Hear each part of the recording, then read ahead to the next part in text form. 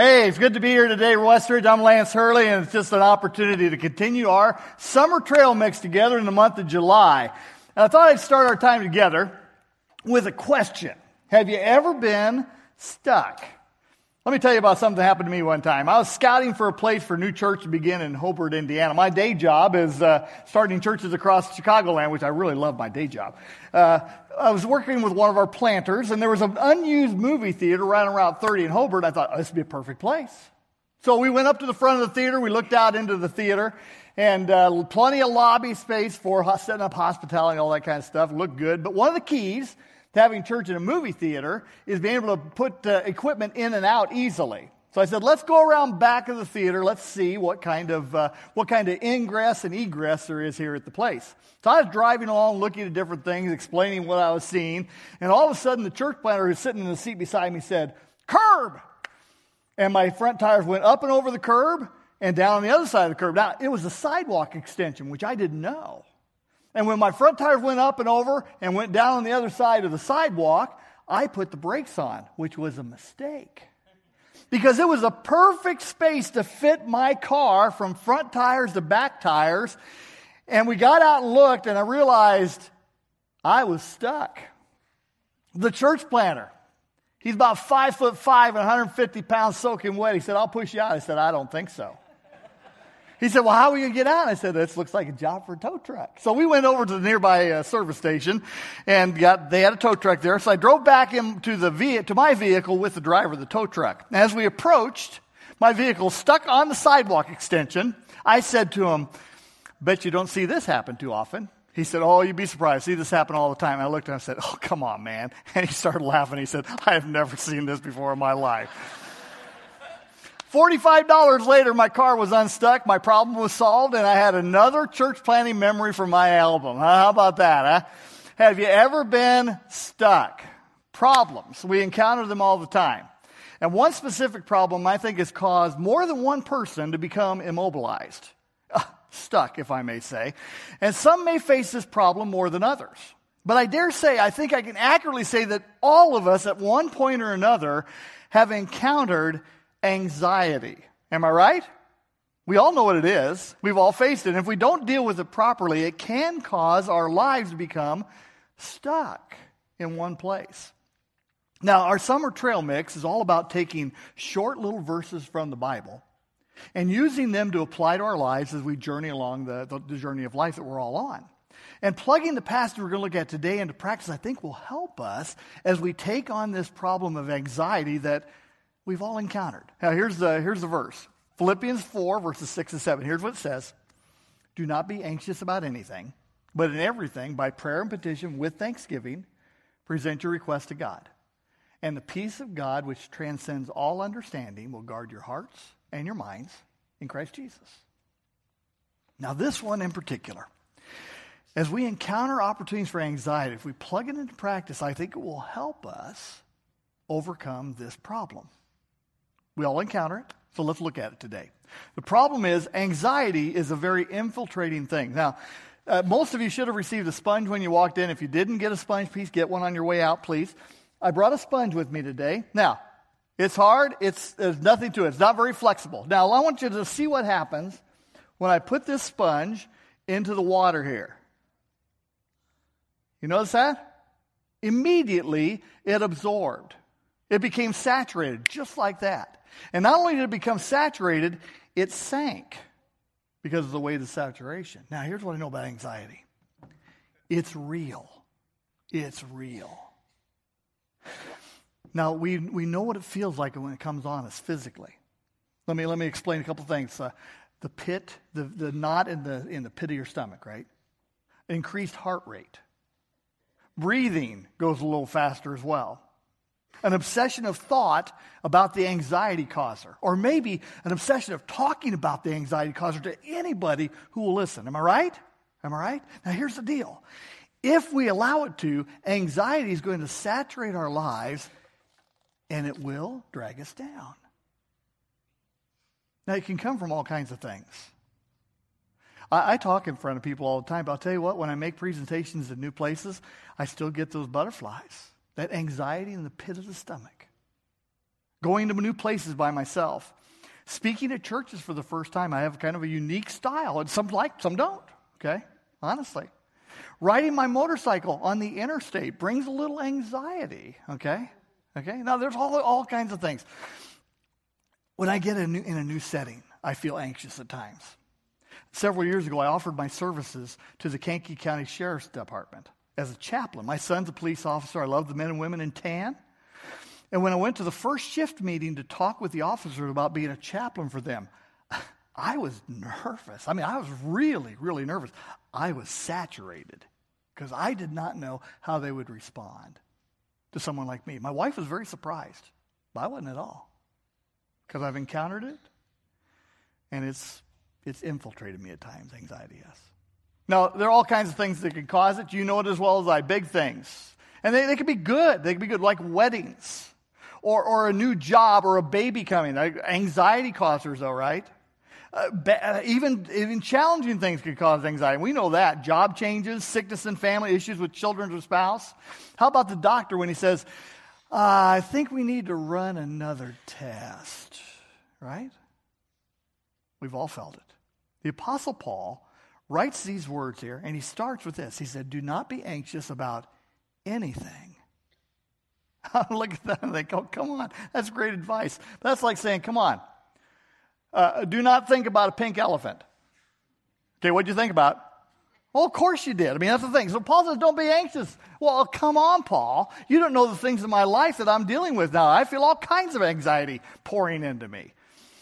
But I love his advice when you think about it. Because instead of categorizing and saying, okay, it's okay to be anxious about these things, and maybe even about these things, but these things, no, don't be anxious about. Paul just lumps it all together. He says, no, do not be anxious about anything. Anything. Now, it's interesting because this word anxious comes from a word that means to have a divided interest. Now, last year I brought these out, but I'm going to bring it out again because I like it. Okay, how do you hit a baseball?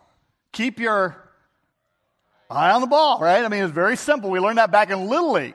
Okay, now, my question is, how do you hit two baseballs coming at you? Can you do that? Nobody can do that. Because you can't focus on two things at once. And that's what Paul's saying here. If you're gonna have anxiety, it's going to cause you to have a divided focus. And when you have a divided focus, you can't win. You just can't win. Yeah, we all face it. We all face it. And when we face it, we need to put into action the answer, the solution to the problem of anxiety. The solution? Well, let's look one more thing.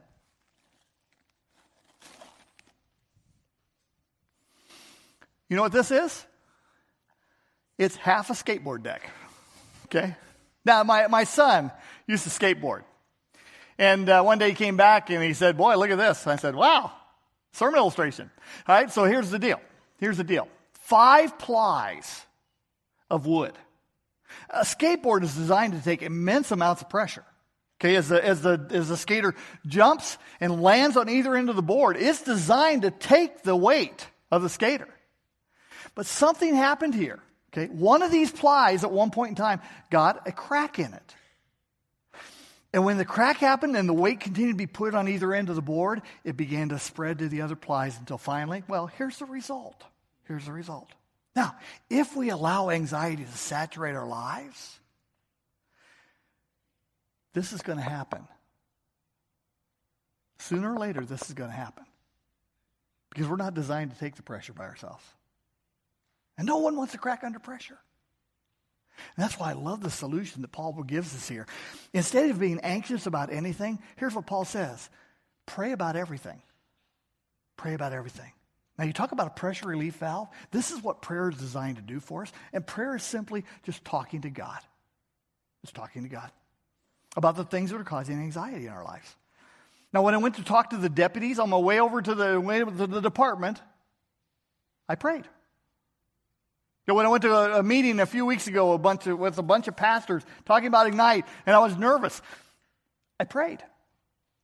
When I face critical meetings that can be hostile or challenging, you know what I do? I pray. I go vertical. Because I know what I need in anxious times. Because I don't want this to happen. So here's what Paul says again. Do not be anxious about anything, but in everything, by prayer and petition, present your request to God. So there's a solution to the double-mindedness, the double-mindedness that wants to attack us when anxiety comes. The solution, go vertical. Jesus talked about this in a passage about worry. I love that song, by the way. Great song. Worry too much? In a passage about worry, Jesus said to seek first his kingdom and his righteousness, and all these things will be given to you as well. Another verse. Humble yourselves, therefore, under God's mighty hand, that in due time he may lift you up. Cast all your anxiety on him because he cares for you. Both those talk about go vertical. Go vertical. We need to pray about everything that causes anxiety. Lift it up to the Father. Everything. Now, somebody might say, well, I'm anxious all the time. I'd be praying all the time. Okay. That's all right. That's all right. The Father can take it. Okay? Father can take it. He wants us to go to him. So we keep lifting him up. Every time they come in, we keep lifting him up, right? Now, one of the keys is we need to pray with thanksgiving. Now, and here's what that means. As we pray, we can be thankful that we're not alone. We can be thankful that God not only listens, but he's going to respond as we lift things up before him. He always takes action. Even when we think he's slow, he's always at work. God is for us. He never leaves us. And I'm thankful to have someone like God on my side. In my experience, though, when I'm anxious about something, it keeps coming back. You know what I mean? I lift it up, it comes right back. Lift it up, it's like a boomerang, right? It just keeps coming back. And here's what I think the Lord wants us to do. Every time it comes back, throw it back up to him. We don't have to hold on to it. That's exactly what Paul's saying. In everything, by prayer and petition with thanksgiving, present your request to God. Just keep throwing it back to him. And sooner or later, it won't come back to us. It's just the way the Father works. See, we don't need to be anxious about anything because we can talk to God about everything. And God wants us to do it. He wants us to depend on it. He wants us not to be anxious about what we can't handle anyway. God is a loving Father, and we can trust him to take care of us because he does. He does. And this leads to the promise that is revealed in this passage, which I love the promise, okay? If we practice the solution, here's what God promises us. And the peace of God, which transcends all understanding, will guard your hearts and your minds in Christ Jesus. Paul tells us, if we are determined to practice prayer in the face of anxiety, we receive a gift from God. The gift is peace. Peace. Absence of restlessness. Absence of strife. You all know anxiety brings restlessness in us. It causes us to be fidgety and worry. Isn't it nice to know we have opportunity for peace? It's a protective thing that God offers to his children. Now, we understand protection, okay? So, when it's hot outside and the sun's beating down, I wear this. You know why? Because I'm follically challenged. Right? And I know what happens if I go out in the sun without this, right? Red, okay? Now, I rode my motorcycle today, okay? I wore this. You know why? Because my head and pavement don't go together, right? Right? Okay? Protection. Protection. Here's the thing. God promises us protection. When anxiety is seeking to infiltrate our lives, he said, listen, you don't have to let it in. It guards our hearts and our minds, these two key areas of our lives. It guards our hearts so we don't have to lose heart. We don't have to have a heart that's filled with fear. God is here to take care of us. We guard our minds. So we don't let the wrong things in and we keep the right things. Or we don't let the wrong things in and we keep the right things in. Okay, we hold the right things in, keep the wrong things out, right? So if we're not protected, we'll be saturated. But God gives us protection. The peace of God which transcends all understanding. I love that phrase. You know what transcends all understanding means? It means it doesn't make sense logically. How in the world does a person have peace in the midst of an anxiety-filled opportunity? Let me tell you a story. 30 years ago, Darla and I were caring for our 9-month-old son, Logan. He had a fever. He woke up in the middle of the night and he was burning up. He was just burning up. So we put him in a tepid bath to try and draw the temperature down, and we put him in bed in between us. And shortly after, they let out this blood-curdling shriek. I can still hear it today. And he went into convulsions. So I talk about anxious moments. I shoved my finger in his mouth, which I don't ever do. We raced him downstairs. We called the fire department because that was before 911 in Manteno, and it seemed like forever. But finally, the guys arrived and began to take care of him. And Darla then rode in the ambulance down to the local hospital about 25 minutes away. And I was left at home to stew about what had happened. Early the next morning, I dropped the other 2 boys off at a friend's house and made my way down to the hospital. And I still remember talking to God that day as I drove down there, and I said, Father, you know this is one of those times when I could say, why me? Why my little boy? He's only 9 months old. And then I stopped. I said, but I want to practice what I preach, and I'm going to praise you instead. And so I thank God for the way the paramedics had showed up so quickly. I thanked him for the fact that Logan was in a place where he's going to get the care he needed. And I thank God that I knew he was going to do something. I didn't know what, but he'd do something to take care of my little boy. And then I spent the rest of my time singing songs to the Father on my way down to the hospital. And I told Michael first hour, music really does play a marvelous difference in our lives. Now, I don't know any other way to describe it other than I felt the peace that passes all understanding. Now, I want you to know, nothing changed about the situation. Logan had a fever for 3 days. They struggled to get that fever down. And but through it all, I was calm. I was collected. And people would show up and say, why are you so calm? I said, I got the peace. I don't know what God's going to do, but God's going to do something. And he did. Logan came out. He's fine. He's fine. There have been a lot of times in my life where I experienced this type of peace in the midst of anxious times. And I'll tell you what, it all goes back to that foundational day for me 30 years ago. Because what God showed me that day is something he continues to show me over and over again. And so I know when those anxious times come, what I need to do and where I need to take it. I need to go vertical. And God always comes through. He always comes through. That's why I thought this might be something valuable to pass along today to you. Since we all face anxiety, it doesn't matter what age we are, doesn't matter what our economic situation or our heritage, we need to have a way to handle this problem. And God not only gives us a way to handle it, he also attaches a promise that delivers. The promise is peace. Peace. So I want to close with a couple of challenges.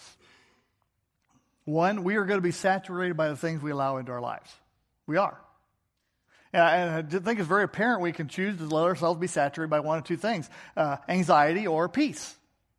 And that's why I wanted to give you a sponge today. I want you to put that place somewhere where you can just think about it and think about what we talked about today and make your choice.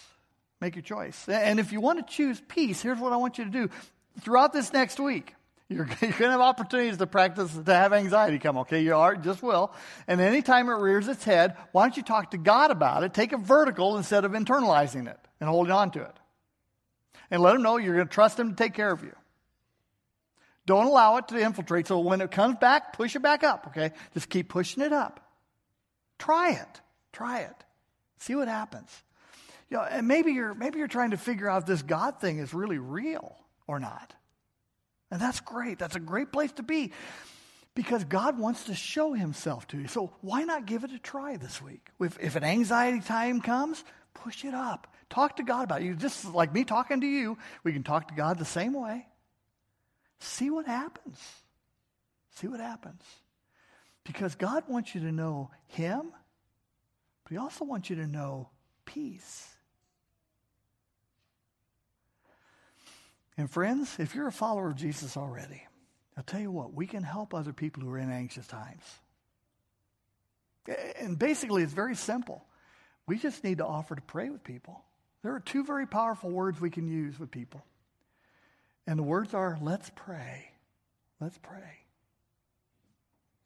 And when you have somebody you know who's going through an anxious times, why don't you just offer to pray with them? And this next week, if you open yourself up to that opportunity, I guarantee you will have a chance to pray with somebody who needs prayer, who needs the peace that comes from going vertical. So sometimes we go vertical for people and with people. We help them find that connection. So look for an opportunity this next week to not only practice the peace yourself, but to extend the peace to somebody else. Paul said it. Do not be anxious about anything, but in everything, by prayer and petition, with thanksgiving, present your request to God, and the peace of God that transcends all understanding will guard your hearts and your minds in Christ Jesus. As we think about words that help us along the journey of life, these are game changers. Game changers as we put them into practice. Let's pray together. Father, I thank you for this church. I thank you for the differences made in the lives of so many people. I thank you for the differences made in my life as I think back on stories from the past. Father, if there are those here today who are filled with anxiety, let them seek somebody who will pray with them. Because we know you respond. We know you answer. We know you want people to know you and to know the peace. Father, thank you for the promise. And thank you for the solution to this problem we all face. It's in Jesus' name we pray. Amen.